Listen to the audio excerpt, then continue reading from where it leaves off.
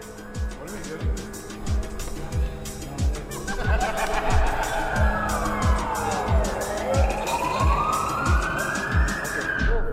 What's up, everyone? Welcome to the Deccan Show, and this is a series called Legal-ish.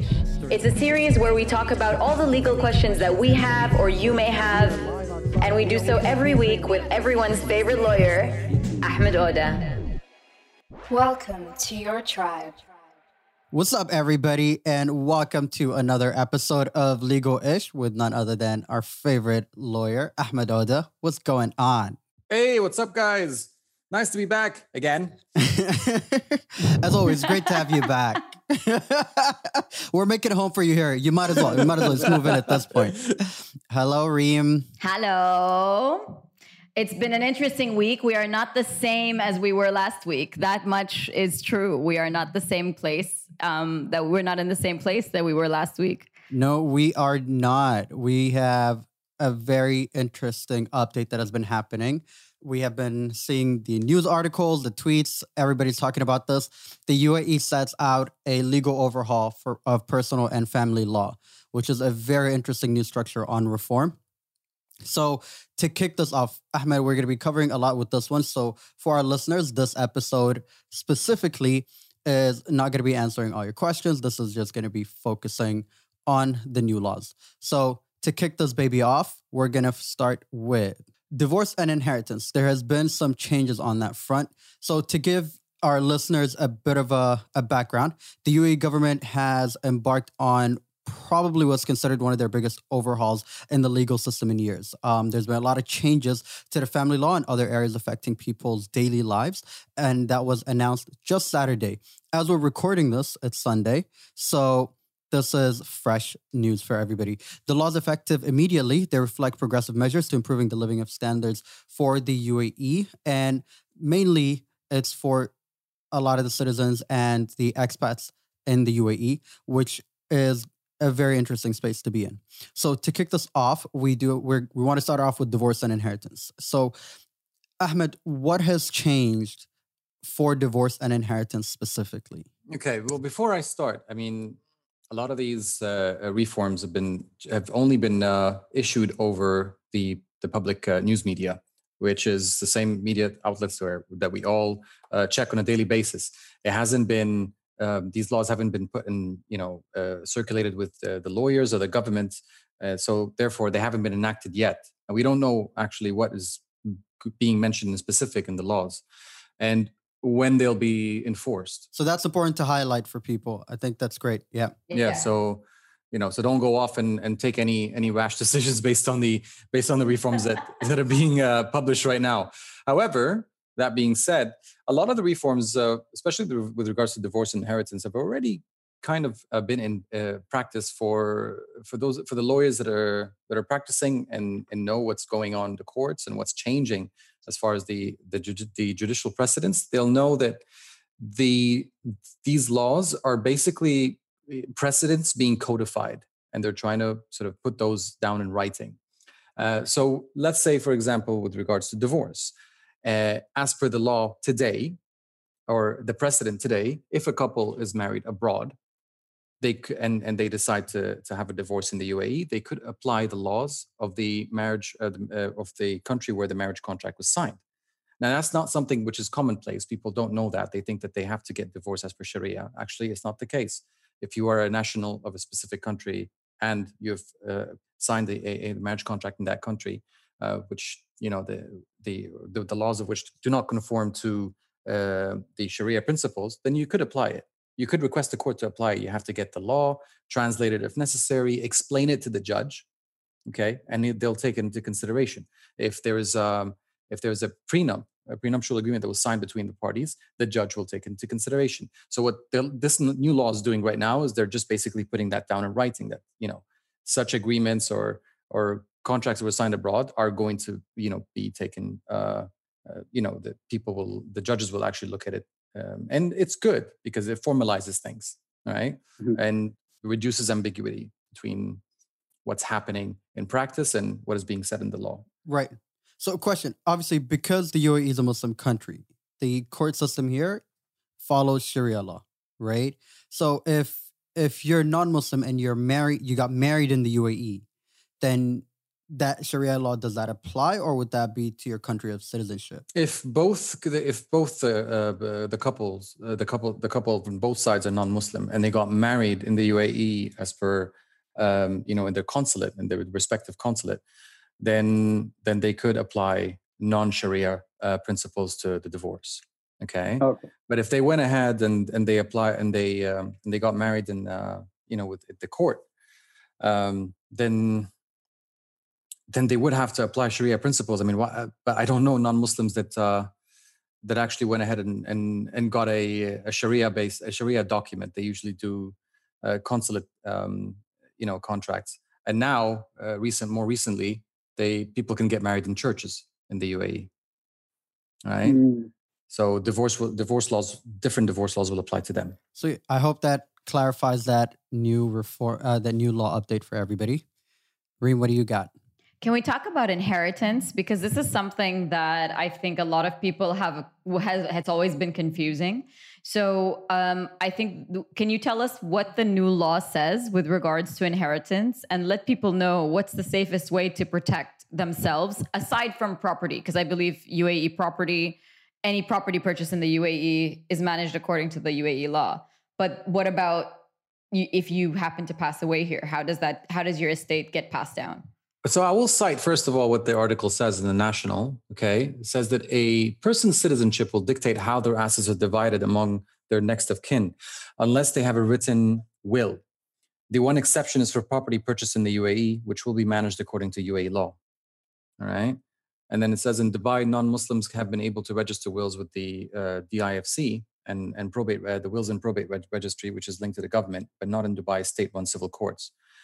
So it's still up in the air. We're not very clear exactly what changes of the inheritance law will take place. But what we do know is that in practice, if you are a Muslim and you try to enforce a non-Muslim will in the UAE courts, that's not going to fly, especially with regards to UAE-based assets, not necessarily real estate. That's not going to be deemed as acceptable. Okay, and the way people circumvent that is through establishing trusts and foundations, and all these companies where a trustee will take over and therefore make it more of a corporate body rather than an individual body for the assets. But that's a different case. Now, for non-Muslims, there is already a possibility for them to register non-Muslim wills in the UAE. Okay. And get that enforced in the courts. So basically, they just get out of the whole Sharia compliance. Now, I think what the new law is trying to say is that if you have a non-Muslim will anywhere in the world, that is going to be deemed as acceptable if enforced in the UAE. Okay, but then the issue of bilateral treaties comes into force, and we have to understand exactly what would constitute as an acceptable non-Muslim will that is done outside of the UAE. What would deem it as being enforceable? That's something that we're not so sure about yet. Okay, so that's good to know. So we'll keep an eye out and we'll keep everyone updated, because I think it is something that affects a lot of people as people stay longer in the UAE. That's interesting. And then they talk about suicide and attempted suicide being decriminalized. Okay, I just have to say, in most countries, if anyone tries to take their own life and survives, they will get prosecuted. But I think that because that follows Sharia law, doesn't it? That under Islam, it's basically haram to take one's own life, to commit suicide, right? It's prohibited under Islamic law to take your own life. So I think that was based on that. But that seemed to have changed because I think, and correct me if I'm wrong, but I think that now we're getting a much better understanding of mental health.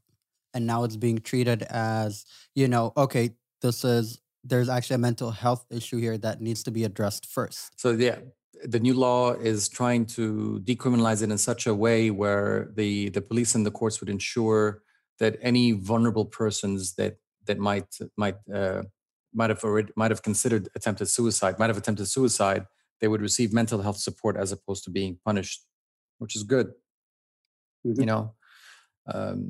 That's very progressive, and hopefully it'll be implemented properly. And then comes harassment. Yeah. And then we have harassment and assault. So I suppose here this is more regards to the protection of the rights of women. So there'll be no longer a distinction of crimes known as honor crimes, where the male relative can get a lighter sentence for assaulting a female relative under the guise of protecting honor. So that's no longer going to be a veil in which a male relative could hide behind. So these incidents will be treated as crimes as per the penal code. It's just like any other assault, which is awesome. It's a huge stride for the actual, it's codifying in the law what I believe has been the practice here for a while. Because when I see what I've experienced living in the UAE, this isn't something that comes to the fore a lot. Or am I wrong? I just don't in my experience, I haven't really known that the issue of honor crimes is something that's recent in the UAE. Am I wrong about that, Ahmed? No, you're absolutely right. I mean, honor crimes are traditionally tribal. They happen a lot in sort of areas that are very far away from the city, and where you have smaller populations of people where everybody knows each other, and everyone's up in each other's business, and that's when things might get heated with the communities. Here, they also mentioned something interesting, and they say that there'd be tougher punishments for men who subject women to harassment of any kind, like street harassment or stalking. Now, this is something that's already, being put in practice, but it's good that they kind of reiterate it in some way. Yeah, I remember I used to hear about this one specifically from my dad since I was a kid growing up here. So my dad's one of those old school gentlemen that are just everything needs to be done by the book of law, And this was one of those things where it's like, don't talk to any woman on the street. Don't harass anybody. You can go to jail for that. And he'll build these like horror stories of, I don't know if they were made up or really happened, but about, what happened to people who talk to random women on the street or harass them or do anything. So like he created this monster of this scenario because it was one of those things where like, just don't dare to do that. And you'd see it. I think, I remember seeing it happening in certain places, like in malls or in public places where guys try to harass any of the girls.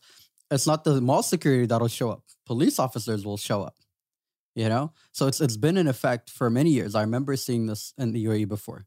That's true. The next thing is alcohol consumption is no longer considered as a criminal offense for anyone, Muslims or non-Muslims alike, which is amazing because we all know that even Muslims drink in the UAE, despite the fact that they are not allowed to, as per the law, and they're not allowed to even acquire alcohol licenses. So that's something which is, it's great because it kind of grounds the country to actually what's happening, in practice. That yes, people of all nationalities and religions like to drink, and you shouldn't have a law that just restricts a certain type of religion or people from drinking just because the religion says so. And that's very progressive of them to say that. However, there's always however. There's always a but. But anybody that does commit a crime whilst under the influence will still be prosecuted accordingly, right? So if you commit a crime, if you drive under the influence or you hit somebody under the influence, that would be taken into consideration and you might be penalized accordingly. So really the change is that as a Muslim, you're not going to get penalized for drinking, but my guy, if you get into a fight or DUI or any kind of reckless endangerment, that will be added to whatever case you're being charged with. Exactly. The one thing that people were always afraid of here is that like, oh, I have alcohol in my home. Will I get, will I get into trouble for drinking in my own home? And that was something that was, sort of on everybody's minds and, worrying them, even if they're non-Muslim, if just the fact that they didn't have an alcohol license, that's something that people don't need to be concerned about anymore. One thing that is unclear is whether Muslims could legally purchase alcohol without a license. Yeah. Now, this is something that an official from the MMI, an African Eastern, I think, I'm not so sure which one, they, mentioned that there was no circular issued by the government allowing them to sell alcohol to Muslims or non-license holders. So that's something that is yet to be seen. In Abu Dhabi, they issued a new, I think, circular saying that any resident can purchase alcohol. Doesn't matter. Right. But in Dubai, it's not yet the case. Okay, noted. Lastly, cohabitation for unmarried couples, which is a hot topic, but again, it's very practical, and it grounds the country to what's happening today. And the reality is, a lot of people are living, unmarried couples living together, and this is a natural order of things, being a progressive country and in the way that it operates. So the fact that you're allowing, a legal cohabitation of unmarried couples is fantastic. How that's going to reflect on the ijari documents and lease agreements, we're not so sure yet, but I'm sure this can be more relaxed. This is something that we got to keep an eye out for. I feel like we might be hearing some more news on that, and to how it does come to play, whether you can have multiple names on your lease or on your title deed in that sense, right? I think it's a time of great change, and I feel like we are, like I said, we're in a better place than we were last week, in my opinion. So great strides for women's rights, and great strides for just bringing everything closer to the ground, what's actually happening on the ground. And I think that's wonderful, I think we have questions from our listeners that we might be able to get into real quick. If Ahmed's got the... All right, cool. OT, I think you have the first one. All right, so let's kick off with this one. I am writing in regards to recover my 160,000 dirhams from a person in Dubai. I had transferred her the amount through my bank account, so I have proof. Also, I have WhatsApp messages from her admitting that she owes me the amount. I'm currently working in Bahrain and can visit Dubai at any time. This lady has given me 3 checks for the amount, which I am yet to bounce, as she is constantly telling me that she has no money at the moment. Kindly tell me, how should I proceed on the same? Well, you got proof, then you made the transfer. That's pretty straightforward. You got WhatsApp messages from her admitting that she owes you the amount. That in of itself is considered as legit acknowledgement of debt. So you could use that and go to court with it. Obtain an order on writ petition. It should take maximum 7 days for you to get a judgment out against that person, and also she's given 3 checks. So yeah, that's a done case. Very, very easy. Okay, so the next question is, here is my case. I bought a 1-bedroom in Ajman with one company, 5 years on 5 years installment, which will be finished in August 2021. The apartment should have been handed over in January 2018, but it's still incomplete. I've been paying continuously to an escrow account, and now this case is under the Department of Land and Real Estate Regulation, Ajman. Is there any way to get my money back from this contractor? Please advise. The short answer is yes. The long answer is it's complicated. Yeah. Welcome to the law. Welcome to real estate law. Yeah. It's not as straightforward as as just going to court and getting a judgment, because the way real estate law works in this country is that when you obtain a judgment against the contractor for time delays or whatever it is that the case is about with regards to real estate, is that what happens is that the judgment comes out against the contractor and the said unit itself, or the said unit in the project. So if the unit is not ready, then you have to find a way in the judgment. Once the judgment is issued, you have to find a way to sell off that unit.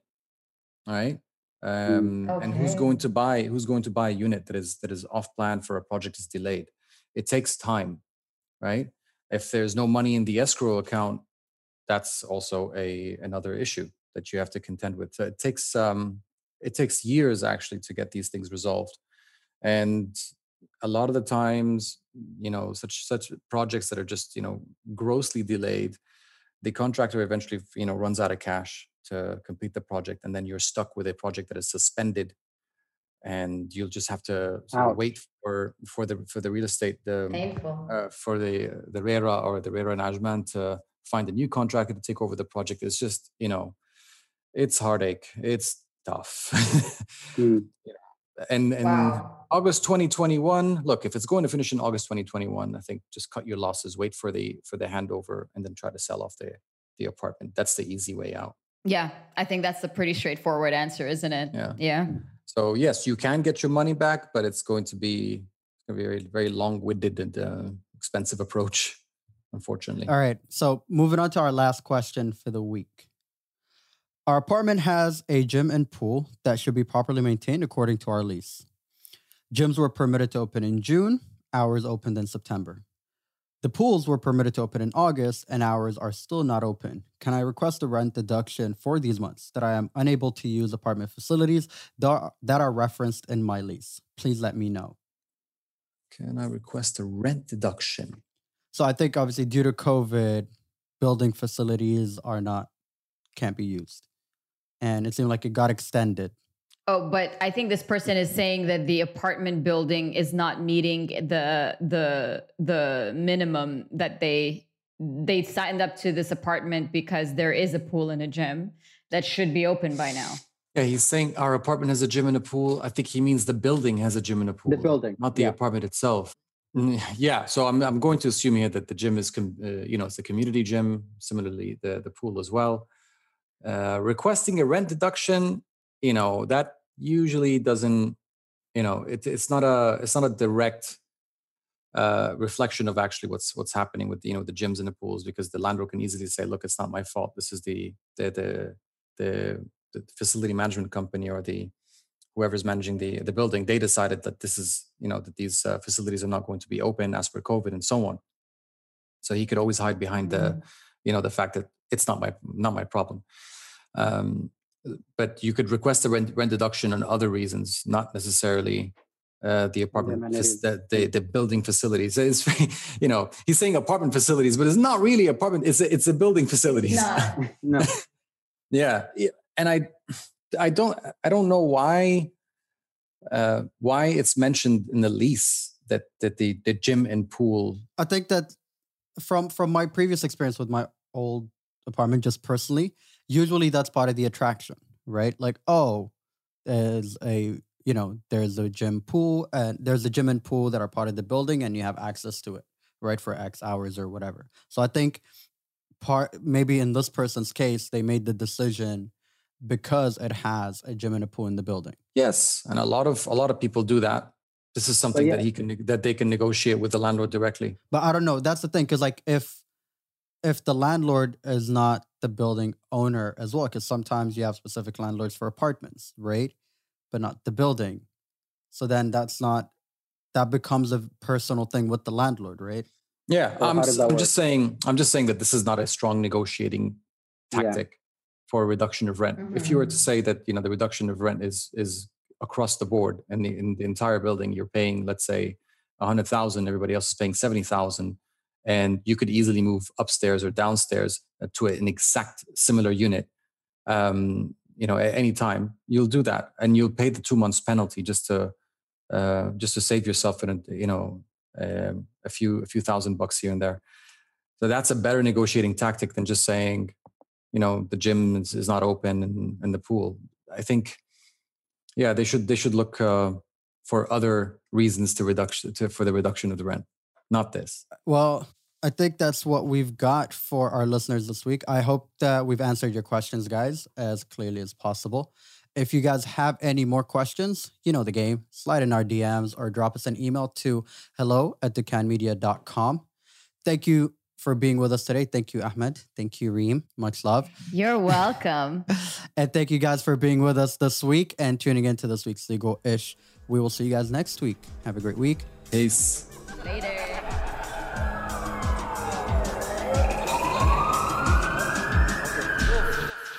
Thank you for kicking it with us today. I hope you enjoyed listening to this week's episode as much as we enjoyed creating it for you. Please subscribe to the show wherever you get your podcast at to stay up to date with all our conversations. Also, if you don't mind, hit us with the 5-star rating, leave a comment, let us know how you feel about the show. That way, it could also help others find the show. And be sure to share it with your friends and family, whoever you think can benefit from it. You can holler at us on all social media platforms at The Can Show. We'd love to hear from you. Or you could drop us an email to hello@thecanmedia.com. Salam.